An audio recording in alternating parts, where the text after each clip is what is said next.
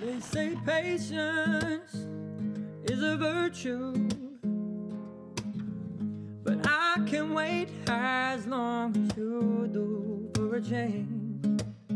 Call me insane, but that's my aim. Call me a dream. Hey everyone, welcome to the 6th episode of Untelevised, the podcast. If you've stayed with us so far, thank you so much and welcome back. And if you've only just joined us, then there is 5 other episodes for you to listen to. So yeah, how are you doing, Fazeo, this week? Yeah, I'm good. You know what? I feel like I'm really getting into the swing of things now. It feels natural to sit and talk to a mic for an hour or so every other week. And I was just saying to you, I really, tooting out my own horn, I guess, but I really enjoyed last week's episode. It just felt the most journey-ish for me, and that's really what I'm hoping to get from this podcast, is to learn from other people's journeys. So yeah, it was a nice one, and I feel like already we had some quite nice responses to it, and especially as a topic that we had been meaning to cover like for weeks and weeks and weeks, but I feel like we held out and just did it properly, you know, didn't rush in with it. No, yeah, I definitely we have had some great messages, and I hope more people can continue to resonate with it. So this week, the topic is grassroots, and we kind of feel that this word is like our raison d'etre, like it kind of like keeps coming up, doesn't it? Keeps coming up. We probably have bored you with it, but hopefully there's still stuff to learn. We did define grassroots in our first ever episode on uprisings, but for anyone who didn't hear that, we sort of define grassroots as something that is grown, you know, as you might imagine, literally kind of from the ground up, as opposed to sort of from the top down. So it's not instructed, it doesn't come from our governments or our systems or from any hierarchies. It's literally something that's developed by the people themselves that are involved and feeling something or involved in something. So I think the dictionary definition again literally says something like the ordinary people in an organization or in a movement or something, I believe. And you'll hear some more definitions of the word from our guests as well coming up. We contrast grassroots usually to, again, something a bit more like institutions or statutory services, which we defined in our systems episode, so you can go listen to that one if you want a bit more context. But statutory services being the kind of the social activities or the services in our society that are put on and organised by our governments, our local or central governments, and funded by them as well. I think what's interesting actually when looking at the definition of grassroots is to look at the charity sector, because I think that's an area that people can often get really confused about, because on paper they might seem like they're doing very similar things, but they're operating in very different ways. So in my mind, a charity or an NGO might be a lot more formal and structured. So in essence, like a profitable business, but just with a charitable cause. Whereas a grassroots organisation tends to be very organic and very fluid. Often just a group of people that have come together to tackle something. So they might not have an office or a HR team or policies to pension scheme. Exactly, all of these things that charities often do have. Charities are often massive organisations. It's just that their purpose is not to make a profit, but to work towards a certain cause. Whereas, as Mona said, a grassroots organisation is very much more organic. People have come together to do something, not necessarily with all the resource of a charity. So the charity often gets called the third sector, and I'm going to say we coined the grassroots sector as the fourth sector. We probably didn't coin it, but we're gonna take that one, right? You heard it here. It's copyrighted. Fourth sector. Watch this space. Because literally, the grassroots is a whole other sector on its own, despite them all being lumped into the same sort of grouping. This week, actually, our first guest, I think, just embodies grassroots. Like, if the dictionary was pictures, his picture would be what came next to the word grassroots. Because Ian, which is his name, is actually the founder of May Project Gardens, which is the organisation that Mona now co-directs.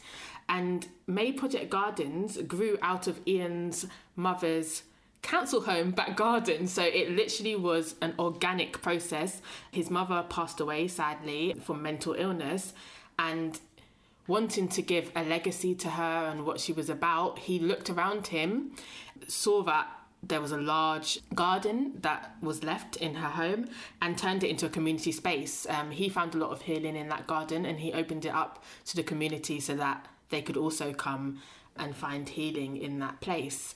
Since then, it's grown exponentially to an organisation that advocates for all sorts of people on the margins, including refugees, like Mona spoke about a lot in the Meet Mona episode. And it's a place for personal, social and economic transformation. That's their tagline. But I'll let Ian tell you a lot more about his story, where he started and what they now do. What makes us quite unique is, one, the demographic. It's one of the few organisations that's Black-led in an environmental sector. But not only that, it runs out of my home. So in terms of grassroots, you can't really get much more grassroots. With the addition is that it's called May Project Gardens, which deals with nature. So in terms of grassroots, you know, we embody that in every single aspect of what we do.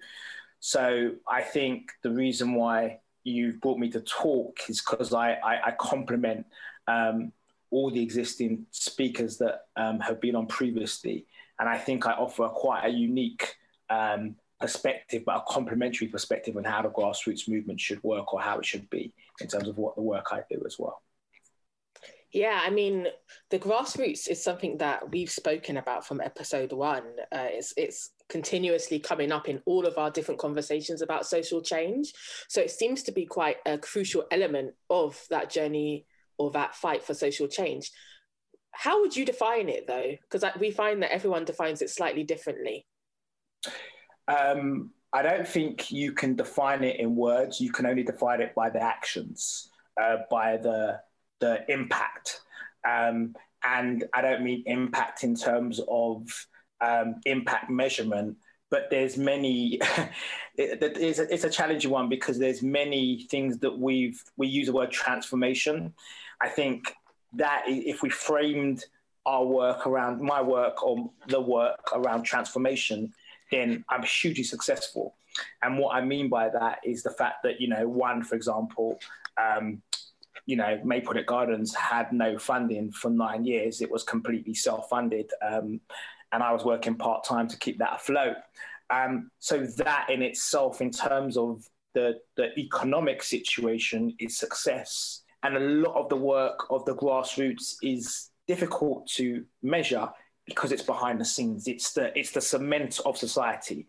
And until it's removed, people don't know it's there. So that's why it's quite difficult to kind of quantify it in that sense. You've said so much, Ian. I don't even know where to start with my next question, but I think I want to start with the last thing you just said, which is that people don't know it's there. One of the interesting things I find, and even in my work have found, is that very much when you're working outside of the system or outside of the infrastructure, you might identify everything as just charity or the third sector. But actually within that whole wide framework, there's so many different levels of what's going on. So people might not, for example, distinguish May Project Gardens from a more formal charity like Greenpeace or something like that. They might not see how there's a difference there. What is the difference, would you say, in terms of like a more grassroots organisation and some of the bigger, more maybe resourced NGOs and charities? I think it's about, there's many different layers to it, and you can stop me when you get bored. So I think the first is the location and how it's set up. I think, you know, that's really crucial. May Project Gardens was never set up to be a charity. It was set up by someone's passion. And off of the back of that passion, it then became a CIC, which it is presently as well, and it's become formalized. So that's the first thing I say, the way it's set up. Because very often the charities or just society, generally speaking, was always concerned about the impact or the quantifiable measurement. So we're going to achieve this much impact by this amount of time. But there's so much things that happen on the journey, not just as an organization, but for me personally, that gets neglected. And so all of these things, all of these kind of challenges, hardships, inform how the project and how I work. And so it's really important that the way in which it's set up is crucial. When people ask me, oh, I want to set up a charity, I'm like, why do you want to set up a charity? Why don't you just keep doing the work you're doing till actually it becomes a need for you to set up a charity, as opposed to setting up a charity straight away? The need for formalization, I really understand it, but a lot of grassroots organizations are not even formalized, and they do magnificent work, but they're not, because they're not formalized, they're not recognized. So I think there's that. I think there's definitely a sense of power and privilege that exists in a lot of charitable sectors. And what I mean by that, particularly in the environmental sector, most of the people, the staffing that inhibits that space tend to be predominantly white, middle class. And in the UK, obviously, it makes sense as a demographic. But yet, it doesn't, if I look at the comparison between, for example, the staffing and our food system is very diverse. You got people like Jamie Oliver making a farce out of cooking jollof rice, do you know what I mean? Or jerk chicken, do you know what I mean? Like, you know, but yet there's an understanding of, I'm touching it, do you know what I mean? I'm just touching it. But yet, although there is definitely a cultural appropriation of that food, the other side of it is that there is an awareness of that culinary food. You know, like if you look at all the food in the UK, you know, everyone knows about Oriental food, everyone knows about African food, everyone knows about Caribbean food, everyone knows about Iranian food. You know, food is globally, but that is not reflected in the organizations. And what's been really revelationary to me, and I'm a bit of a spiral, I'll get on a bit of a tangent, but it will come back, is that I use this notion of biodiversity. And by doing May Project Gardens, I've really understood the importance, not just in terms of nature, but how do you frame that with regards to people? And if you don't have biodiverse people, it's not just about color, this is talking about women. You know, we have a lot of, you know, I am one of the few men in our organization, May Project Gardens. If we don't have diversity within the organization or in the entity or whatever it may be, you don't have resilience. And the reason why people are struggling, particularly large charities, is that because they have not had diversity, whether it's learning styles, whether it's different people from economic backgrounds, whether it's able-bodied people. And that's why now a lot of people are coming to May Project Gardens for solutions, because we have that in abundance. Mm. And that's interesting, actually, because one of the key things that I heard you say was you spoke of indirectly about collaboration and the idea of sort of sharing resources and sharing talents. How does it feed into resilience? Why does having diversity make you more resilient or stronger? Well, again, I'll use the metaphor, and I'm always going to do this, so forgive me. But, you know, if you look at, for example, a food system, so this is all stuff that I've learned by working in May Project Gardens or the garden itself, or working in nature. And what you see is that if you have a biodiverse system, which means lots of different types of species, systems, people, techniques, whatever learning styles, it means you're less likely to be threatened. Now, what I mean by that, if, for example, if we talk about a farm, for example, they tend to grow monocrops. Monocrops is one type of crop. Now, if a pest comes, a pest identifies that one crop and tells all its mates, hey, come, let's eat this crop, and it gets decimated. So if threats come, whatever they may be, financial, economic, like we're like happening now, or for example, like COVID, lockdown, it means because you're all going the same way and doing the same things, you're not resilient, you're not flexible, because you've got your model working all in the same way. So it's unlikely to survive changes and threats. So this is why biodiversity is so important for resilience. Such a crucial thing. I can't stress how vital it is for, us as a society, and also us as people. We're such a diverse range of people, such a diverse population. So as someone who's been doing this for a long time and has sort of been pioneering this way of working, would you say that it's intentional? Did you go in with the intention? I think I know the answer because you've already alluded to the fact that it was quite organic, but did you go in sort of with the intention of always being at the grassroots level? Or do you think it's more a matter of circumstance for most people? It was more to do with the need. Like, there's definitely a need. My background is that I was a carer for my mum for many years, and she was mentally ill. And I just saw that in society, there is ultimately a lack of care for people who are the most vulnerable people in society. And I fit under that category as well, for different reasons. I'll come to those later if we have time. But ultimately, when you see that, you just kind of think, well, I don't think everyone has to think like that, but I think there is an emotive call to action. And the emotive call to action for me was actually, okay, well, look, what can I do to address inequality? What can I do to address the lack of community? What can I do to challenge systematic racism or systematic oppression? And I basically just went on a journey and just started it organically. So I think it's a bit of both.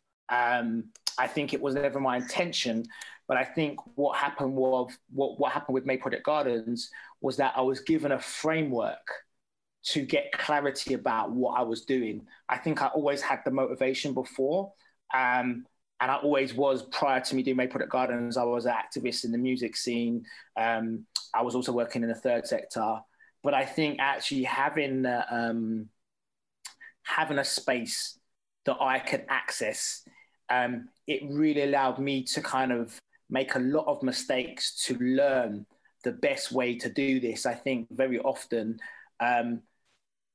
the need is obvious. If we look at statistics in terms of inequality, we can go through the whole range of them, from poverty to inequality to food to health to, unemployment. The list is endless. Actually, I was then in a situation where almost like I had my own laboratory. I had my own laboratory where I could actually go, okay, let me experiment. And I think, it's really important that as grassroots organizations, we're given a space to do that. And very often you're not given a space to do that, to make mistakes and learn as you go along. So, yeah. Okay, so that sounds like maybe one of the challenges of working in this way, that both a benefit and a challenge, I guess. So a benefit would be being able to be organic and to learn and grow in an organic nature. But you've just mentioned that it's challenging to do that within systems. Are there any other challenges? And if there are, who or what is to blame for them? Oh, man. Oh, wow. Wow. I just think it comes down to, if I'm the most, succinct, it's a capitalist society. Everything is monetized. And so, for example, if we look at where the jobs which do the most care, for example, we talk about nurses, or jobs that are fundamental to the kind of the movement of society, dust people, bus drivers, they're the least paid jobs. So to me, once I've kind of understand this framing, I'm like, there's something fundamentally wrong with society, that the people that care or do the most caring, or kind of, almost like the bumblebee thing I talked about, the cement, the kind of the pollination in society, if you imagine for a couple of days, imagine 2 weeks of the dust people not removing the trash or the rubbish, the litter, LITTER, imagine what the world would look like. We see that in certain places already, but imagine just how our environments would look. But yet, how much are they paid? Like, no one wants to do that work, really. And also, the way in which they're presented as less valued in society. You know, no one aspires to be a dustbin person. This is no knock to people that are people that work in that job. Like, I'm actually celebrating people from that environment, because I think personally it's a fundamental, vital job. But yet people they're just demonized for that work. You know, they're not celebrated. And how about, I guess that's some of the more systematic level, but how about on a personal level? So for example, you've spoken about your projects literally running from your home. How does that kind of have an effect on you? I think the boundaries are obviously the biggest challenge. You know, the separation between my personal space and the workspace. I think that's always going to be a challenge. Something that I think I'm personally getting better at. I think also there's a sense of maverick. We're maverick. We're not. What's the word I'm looking for? We're not a valid organization. You know, we're not legitimate. That's the word I'm looking for. We're not a legitimate organization. There's something about basically just being slightly removed from the mainstream that people think, okay, this is not a serious project. Despite our successes, despite the PR, despite the endorsements, despite the support that we get, there's still not a real investment into the work we do. I think for me, on a personal level, I think I recently discovered, last couple of years, 4 or 5 years, 4 years now, I think it is, that I'm dyslexic. So very often, because you have to, as a grassroots person, you have to respond to the need. Very often people have not come from those environments of grassroots organisation and activism, like to know detail in how to resolve the need in a sense as well. But sometimes there's more doing than explaining sometimes. I'm not saying that you know, it's always right, but very often I find it quite challenging to kind of explain, what do you do? How do you do this? I'm like, come, get involved. The experiential learning is such a crucial part of getting involved in grassroots organizations.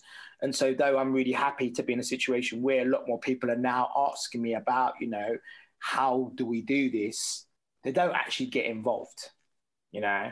They're still on the sidelines going, okay, this is how do you engage communities? How do you get young people on board?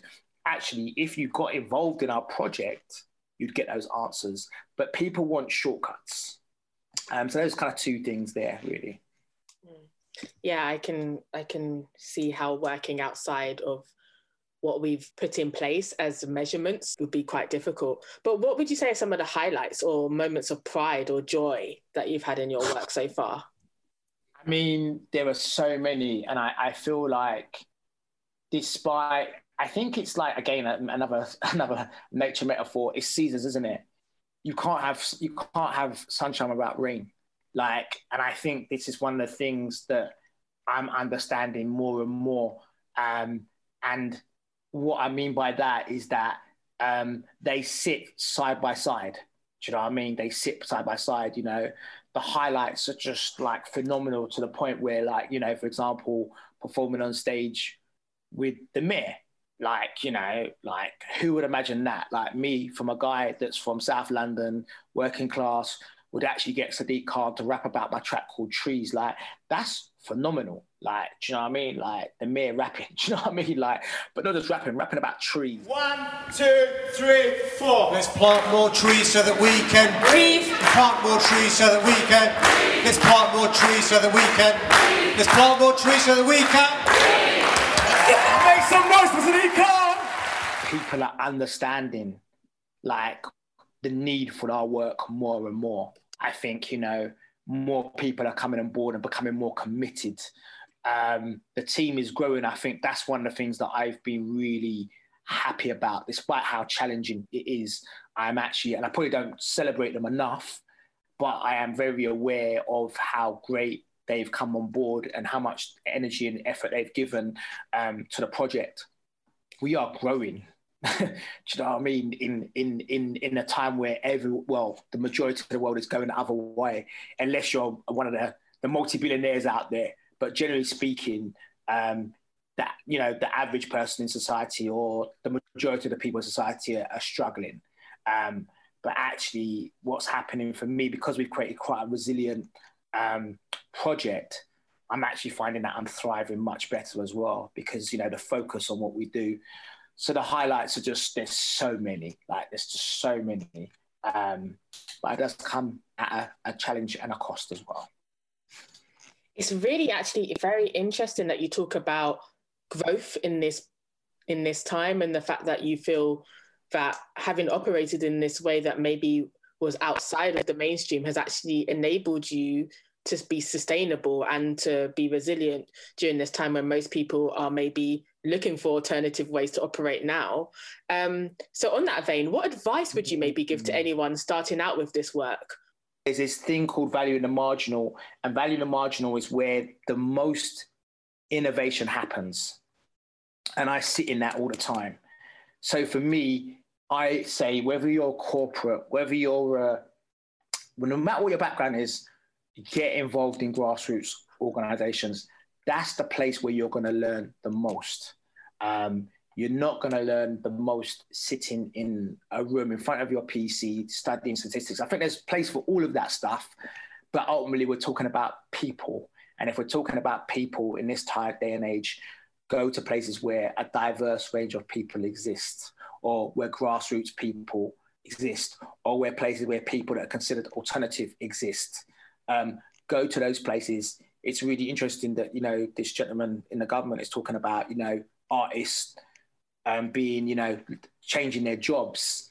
Maybe I should become a politician. Do you know what I mean?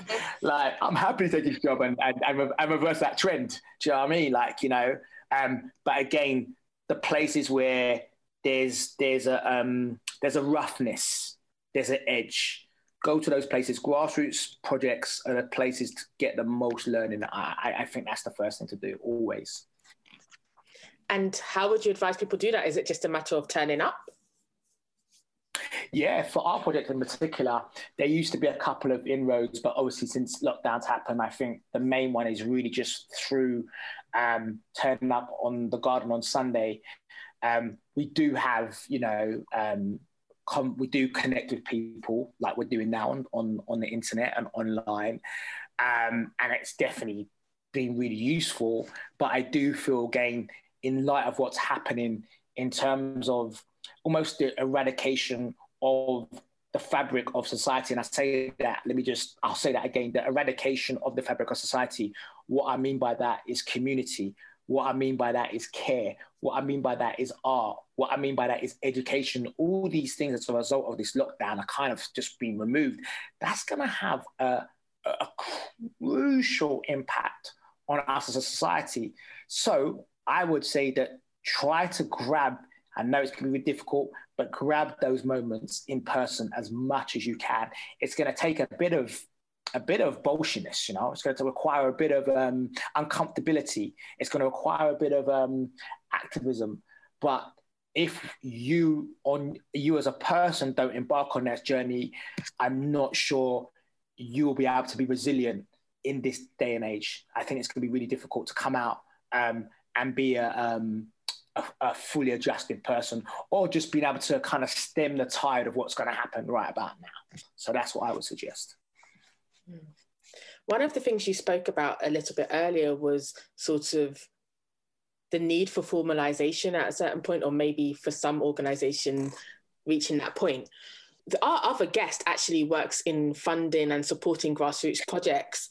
Is there anything that you would like to say to someone like them, or you wish that funders and these sort of more formal organizations could know or understand better? Yeah, I talk a lot about this. Like, I talk a lot about So because of my dyslexia, I'm dependent on other team members to get funding in. You always have to apply for funding on the basis of being able to write. And so fundamentally, like, that's it. I'm out of the picture. So funders need to basically start giving money on the basis of people's track records, not on their basis of ability to write. They need to start going out into communities and actually, one example of that is, our funder Choose Love, Help Refugees, who fund our present cohort for Hip Hop Garden. Like, the kind of bureaucracy is lessened. The paperwork is lessened. What they recognize is that our focus is actually doing delivery. So they put us in a position to deliver as best as we can. That's what we need funding to do, not write more reports. Or if there is a need for that, then bring in people that can do that on our behalf so we can focus on delivery. It's very difficult for grassroots organizations to, if they're doing the grassroots work, which requires a lot of emotional work, a lot of resources, a lot of, it takes a lot to do that kind of stuff. It's not easy. I remember someone making a comment, it was a long time ago, about me teaching a group of young people up in North London. And, she was like, his DJ workshops are really easy to do. All he does is press a few buttons. I said to her, all right, you have a go. She actually did the session and she was like, I can't believe how hard it is. Like, that's what I was talking about, the undervalue. People don't value how much skill is involved in holding space in grassroots organization. And what tends to happen is that it's quite a few people that hold that space or hold that work. But that's not sustainable. So it's really important for funders to actually just look. They keep saying to me, we've made this form easier. Have you actually asked me to consult on how to make the funding easier? No. So then you've not made it easier.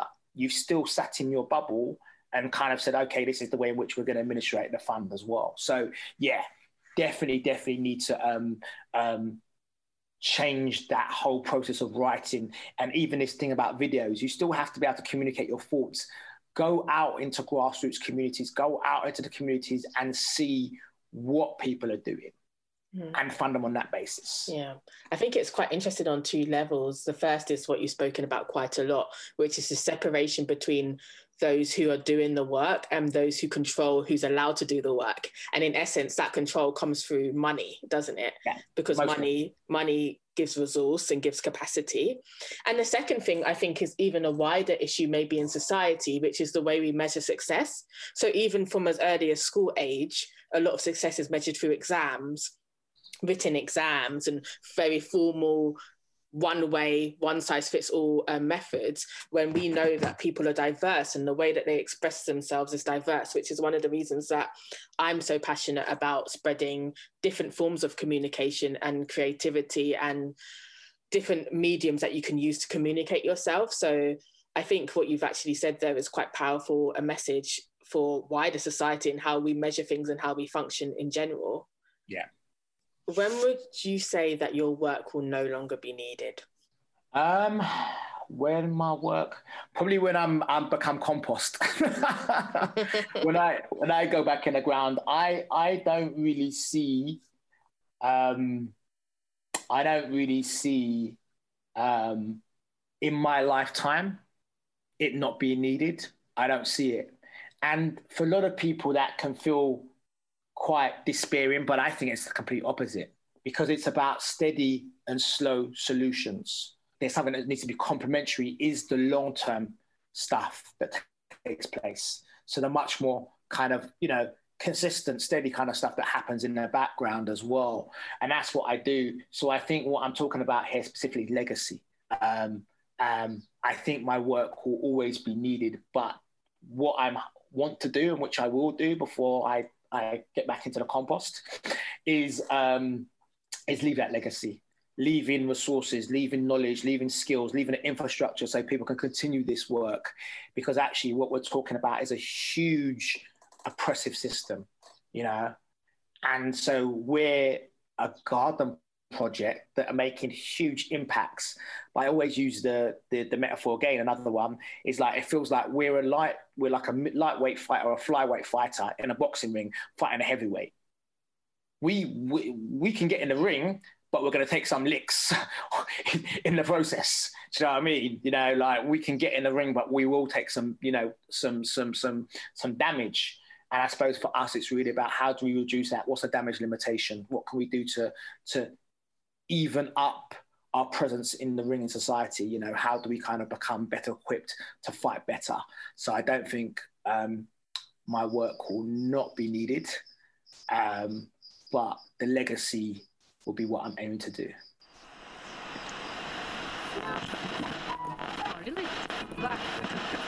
So our other guest this week also has a lot of experience of working with the grassroots, but kind of almost from like the outside looking in, or, you know, with an almost like kind of bird's eye view. So Bo is head of development and volunteering at Merton Voluntary Service Council, which basically is a role that means that she supports all the organisations that exist in her borough who are working for some sort of social good or charitable purpose, the third sector, like we mentioned earlier.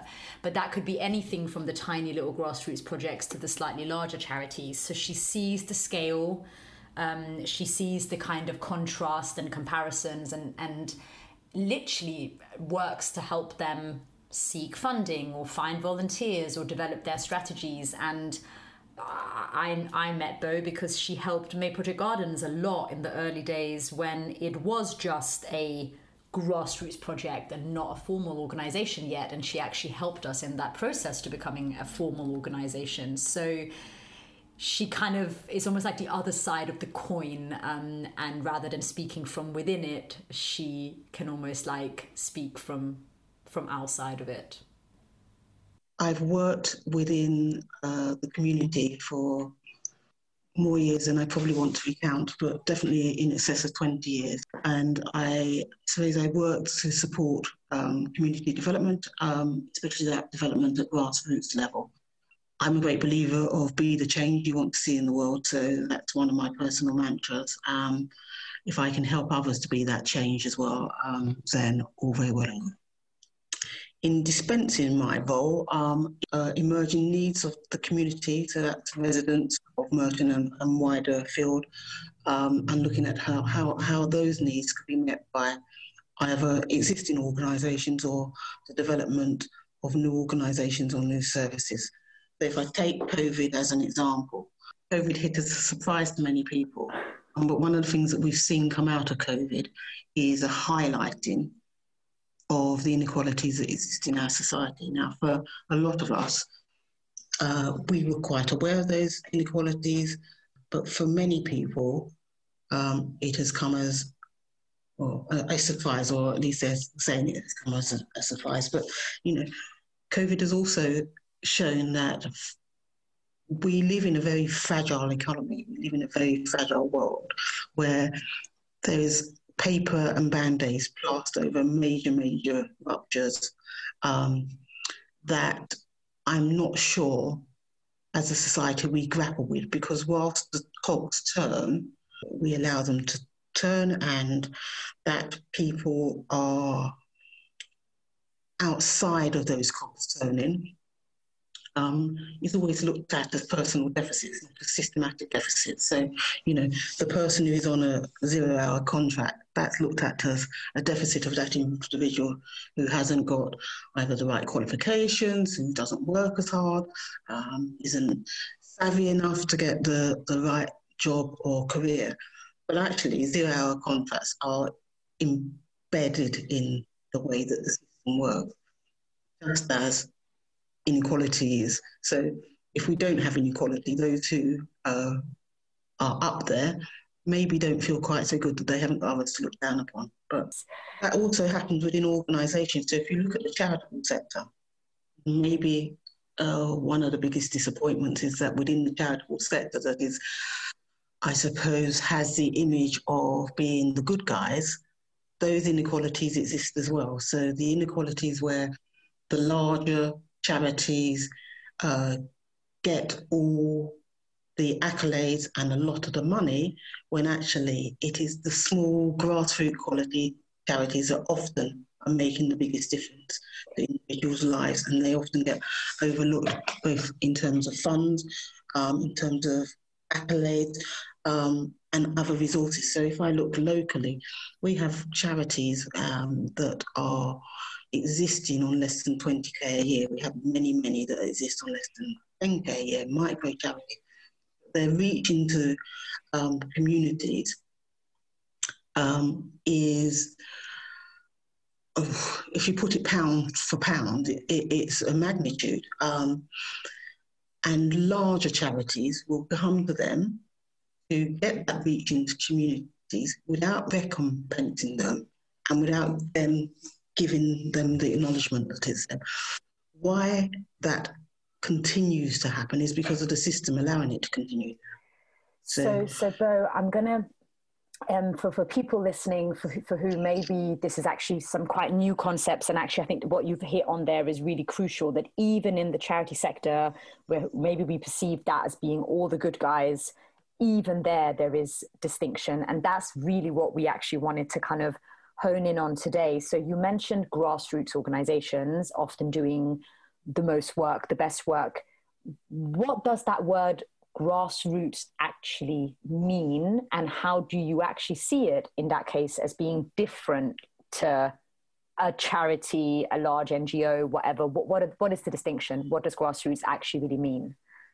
For me, grassroots means something that has arisen from the people as such, from the area of need. So people getting together in response to a need that they as a cohort have identified and trying to put in interventions or services to address that need. So an example would be local women who have been subject to domestic abuse, formulating a collective to peer support, and then from that peer support, that growing maybe into looking at addressing other aspects of domestic abuse, which might be awareness raising within the local community, might be education and training for younger people, it might be practical support for people fleeing domestic abuse. So you almost feel... It's that level of a bottom-up approach as opposed to a top-down approach, where often you have policymakers and strategic thinkers, and I put strategic thinkers in inverted commas, who decide what is best for society and communities, and then devise actions, projects, programs that they believe are best. Okay, so almost maybe even the system that you've just said maybe even does the oppressing, being the ones that also decide what services should be rolled out, as opposed to the people kind of going, we're suffering from this and therefore we are the ones who are going to come up with a solution. So Bo, do you think in that case that working at grassroots level, working in a grassroots way, style, whatever that means, is it a matter of choice or circumstance? As in, do you think it's something people only do because they're sort of forced to, or do you think it has some innate value in it, if that makes sense? I think it's both, to be honest, Mona. Some people choose to work at grassroots level and would continue to work at grassroots level regardless of what other opportunities come along to them, because that's where they think there is integrity, that's where they think there's legitimacy in what they're doing. But also, there's a lot of barriers to many people being able to get to the table where bigger, bolder decisions may be being made. So you can see where crumbs are fed off the table to the needs of some of our most marginalised, vulnerable communities, with the notion that they don't have within themselves the ability to resolve their own problems, because they're not given either the respect of their experience, their intelligence, their knowledge, their problem-solving ability, etc., etc. And barriers are put in people's way. Quite often, there's this notion that you should remain in your place within society. And despite what we're led to believe that it's how much effort you put it in that will see your rewards, we don't. And we know we don't. We live in a very nepotistic, structured society, and the society is structured in a way that there will be inequalities. In order for capitalism to work, you need to have the workers. So we can't all be the managers or the CEOs. And that's the same with charities, unfortunately.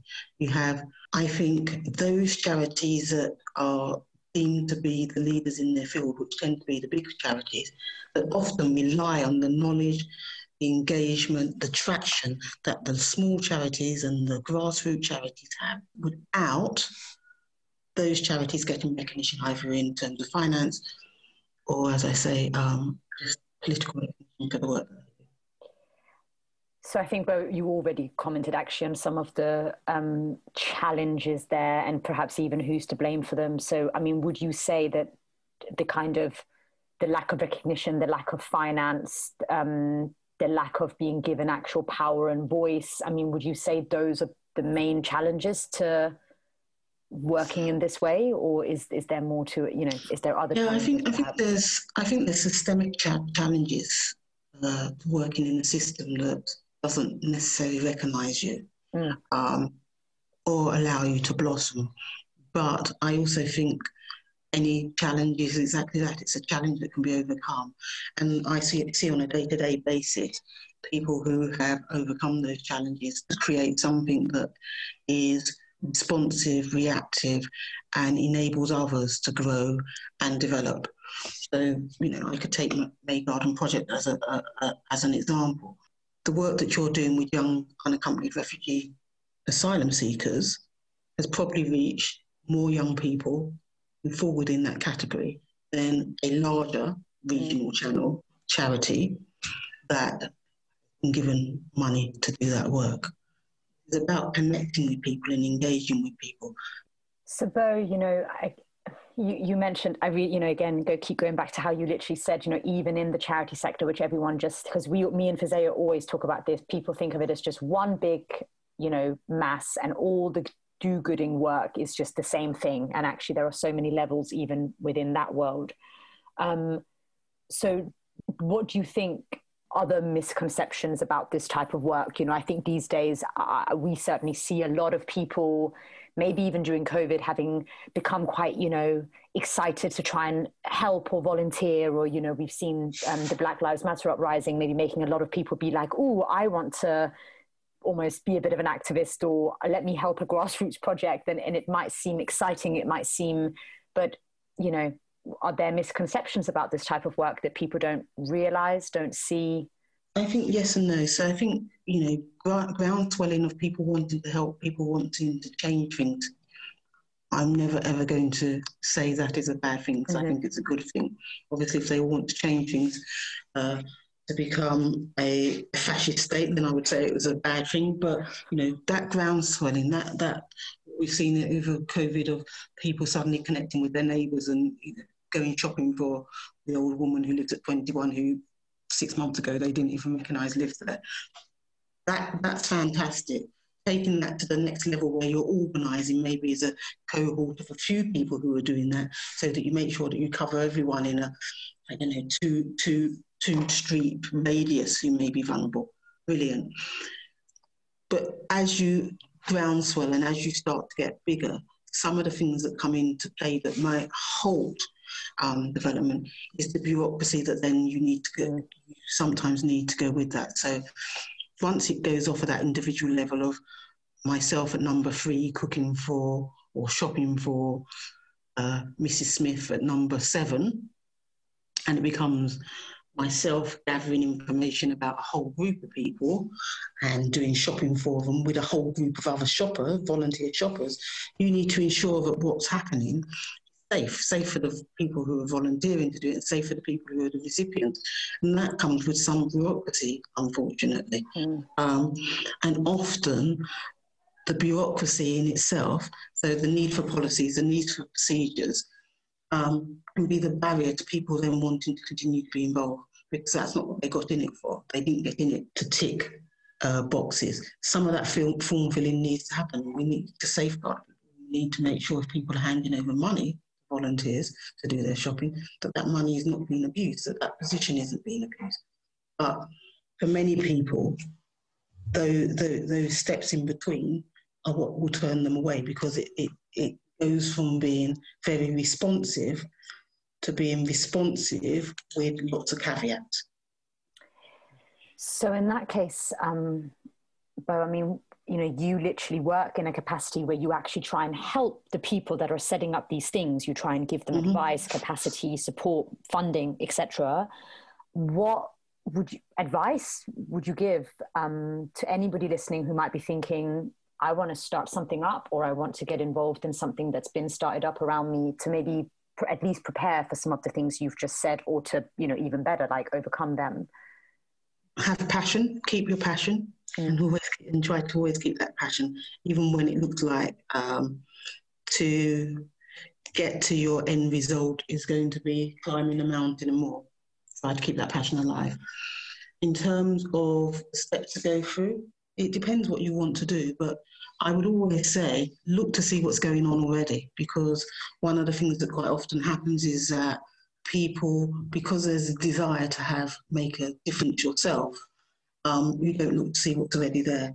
And then you get lots of small organisations trying to do the same thing with minimal resources and minimal funding, and you're sort of duplicating effort, but also dissipating resources. So look to see what's going on already. See if you can find like-minded people who have the same passion and drive as yourself to change whatever it is you see needs changing.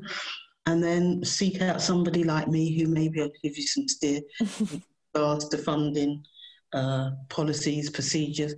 But, you know, grow embryonically. Don't try to go from 0 to £1 million in 1 week. Grow embryonically and keep the community or communities that you seek to support with you along that journey. So quite often it goes from being a grassroots, community-led project or activity that then gets taken over, and the community that it started with forgotten. And that's where you lose that space and engagement. So, Bo, as someone who's seen tons of these projects develop, grow, potentially, you know, maybe go off course, maybe not, what are some highlights or moments of kind of pride or joy in your work that might also therefore inspire people listening, especially when we do also raise a lot of sometimes, you know, challenges and when we talk about these things? Those the pride, the joy is seeing where it works. So, for example, probably about 8 years ago, a group of 3 young ex-offenders came to see me because they wanted an organisation to support young people, divert them away from going down the pathway that they themselves had gone down. I look at those young men today who are, you know, all now reaching 30, if not just over 30. They have a viable organisation that is recognised locally and sub-regionally for the work that it's doing with young people, that can connect with young people in a way that many other organisations can't, because they're talking from a position of lived experience as opposed to a position of theoretical experience. And that fills me with pride, because this was a group of 3 young men who had knocked on several doors before they got to my door and had been turned away because people didn't see that there was anything worth investing the time in. It's not even about investing money, it's about investing time. And today they're making differences to other younger people's lives that are positive differences. And, you know, that's where my pride and joy comes. So I talk when I'm talking to them, I say it's like, I have an additional 3 sons. Sometimes, like with my own sons, you want to give them a metaphoric clip round the ear.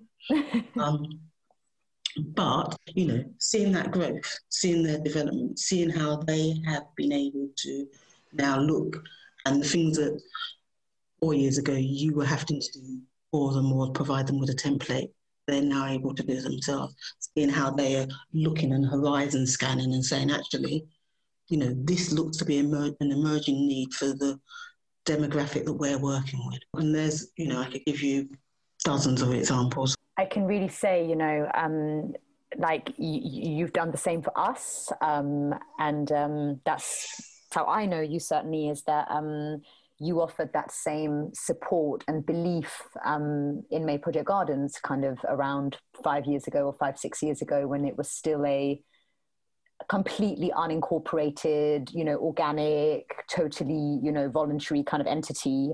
It was very much your push that caused us to kind of say, you know what, we're going to try and make this a bit more official, get some money, et cetera, et cetera. So I can sit here as a kind of, I hope, successful case study and say... You always be a successful case study. And it's not always right for an organisation, an association to be taken to that next level. Sometimes staying at that unincorporated, unconstituted, very, very grassroots level where people just come together, do something and then dissipate, come together, do something. That's the right thing to do. But for someone such as May Project, you yourself saw that there was so much more you could do if you had the resources. And the resources aren't just about financial resources. That's human resources. That's also resources that allow other people to recognise what you're doing. So, one of the turning points for yourselves was getting that recognition from the GLA by winning the Mayor of London award, because then it put you on the sub-regional and the regional map. Actually, there's this organisation out over here doing this, and we didn't know about it. So let us, as strategic partners, tap into some of what they're doing. And that's where you see things working well, where people who have maybe the statutory partners who have the task, the legal objectives to fulfill certain things, actually look back down towards the grassroots to say, and where are the partners? Who are the partners who can help us deliver this? As opposed to we're the experts, we can deliver everything. Because we've seen it doesn't work. So Bo, as someone out there like championing all these causes, giving so many organizations advice and support, for people that might be drawing on your services already or thinking to draw upon your services, anything that you wish they knew about your work? I mean, anything that maybe misconceptions they have about you and what you're capable of doing, or perhaps just anything that they could do to make your life easier, for example? I suppose the biggest misconception is that I have money to give out. I don't. I can point them in the direction of people who do have money to give out, and I can help them try to get that inward investment into their organisation. But me personally, I don't have money to give out. When I do have money to give out, I will certainly, so if I ever win the lottery, which is unlikely because I've never played it, but, I would certainly like to give to grassroots organisations where I see that they're making a real difference to people's lives. So, no, I don't have money. Yes, I have advice. Do I have unlimited time? I will always invest time into people who want my time, but obviously, I'm one person. I have a team of, the equivalent of one other person. So there's a limit to how much time one can invest. But I can also point you into the direction of others who have the same skills and abilities as myself.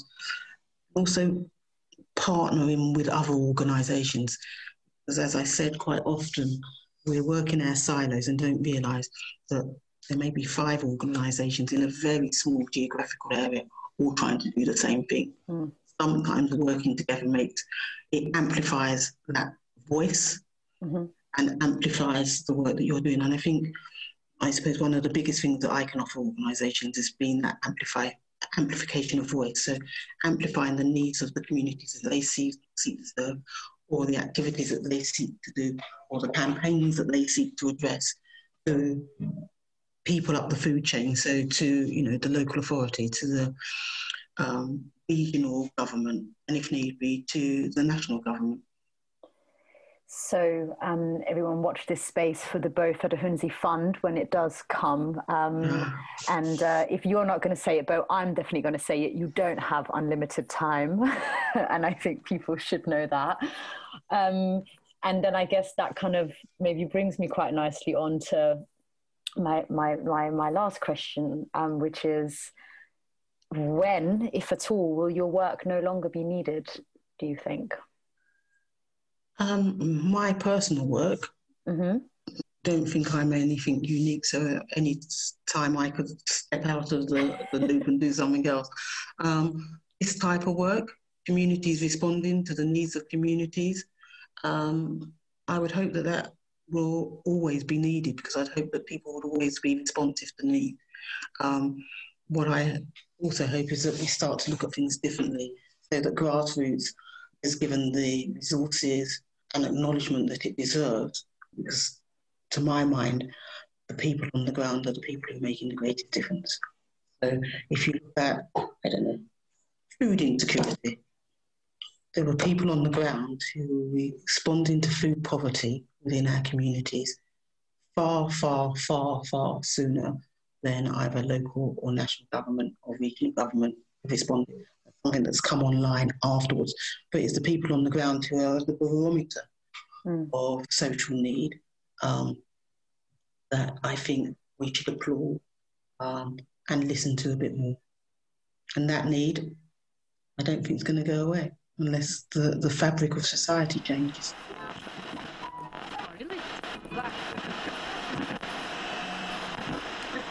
Wow, what another set of great interviewees. We are good at picking them up, aren't we? If we must say so ourselves. I think they summed up what the grassroots is really well, better than we probably ever could. And from the different sides, like we said in the intros, I think it was nice to have that contrast. Definitely. And again, I feel like when you know your interviewees quite well, it's just really interesting to still hear people speak about their work, about their lives, about their craft in such a intentional way. It kind of gives you a different perspective on even the people you thought you knew, so to speak, and you realize how much people need that space to maybe just get to talk about it. And actually one of the comments we had on this podcast actually was that it's nice to just hear the guests speak and for them not to almost be interrupted loads, but it to really give that space.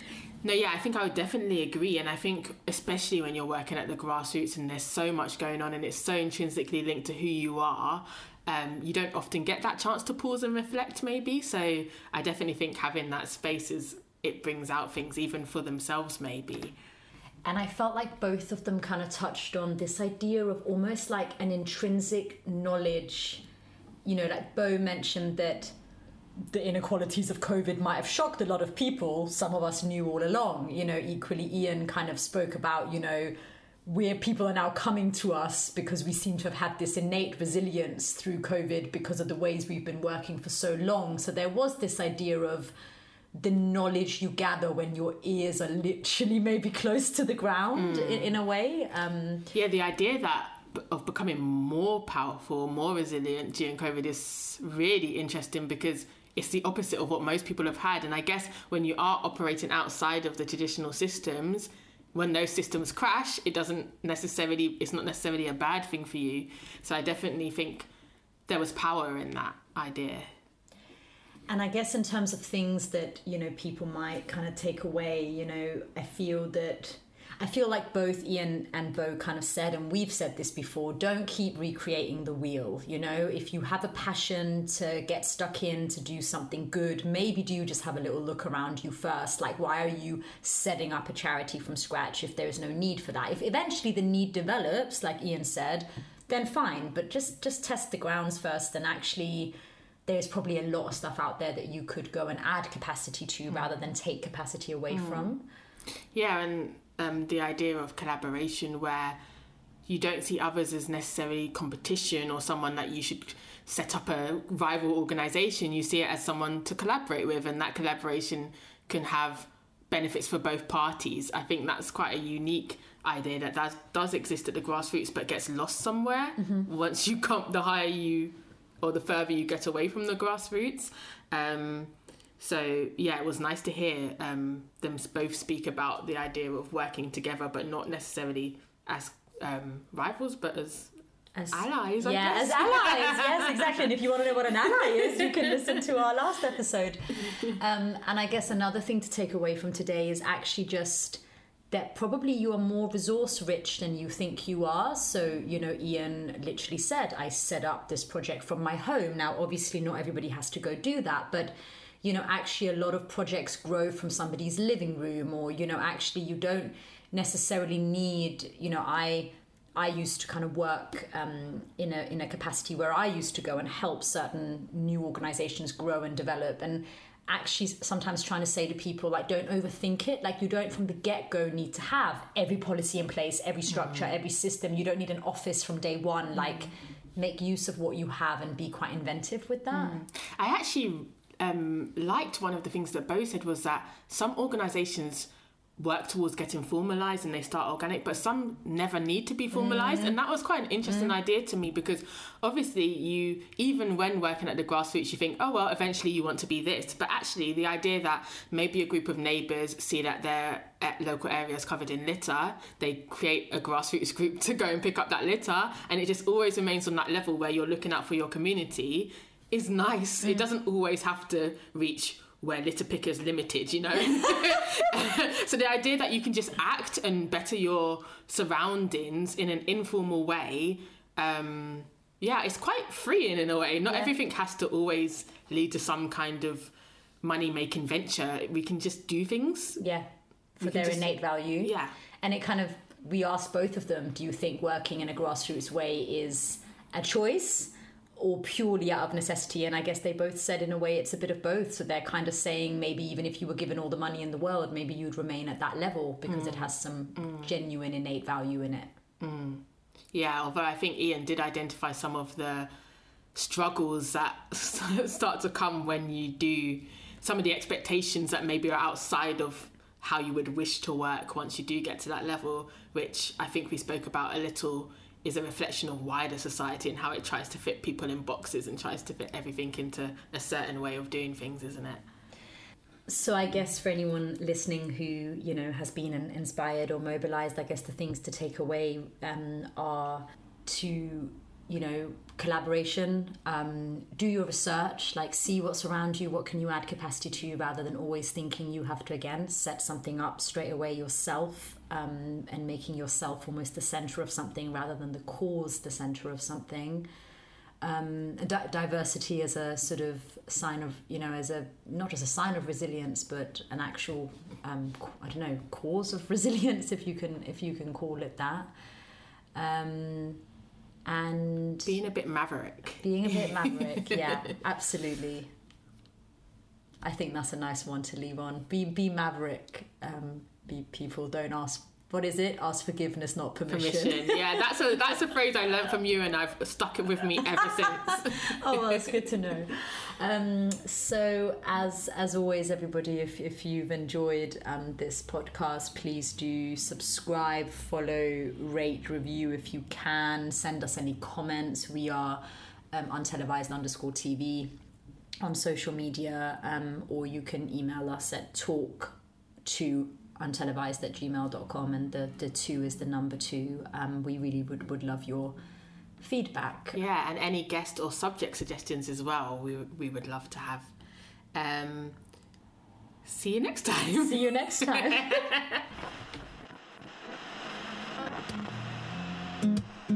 Call me a dreamer, idealistic believer, with my head in a cloud. I don't wanna come down, but my feet are planted on solid ground. ground. My ground is a cloud.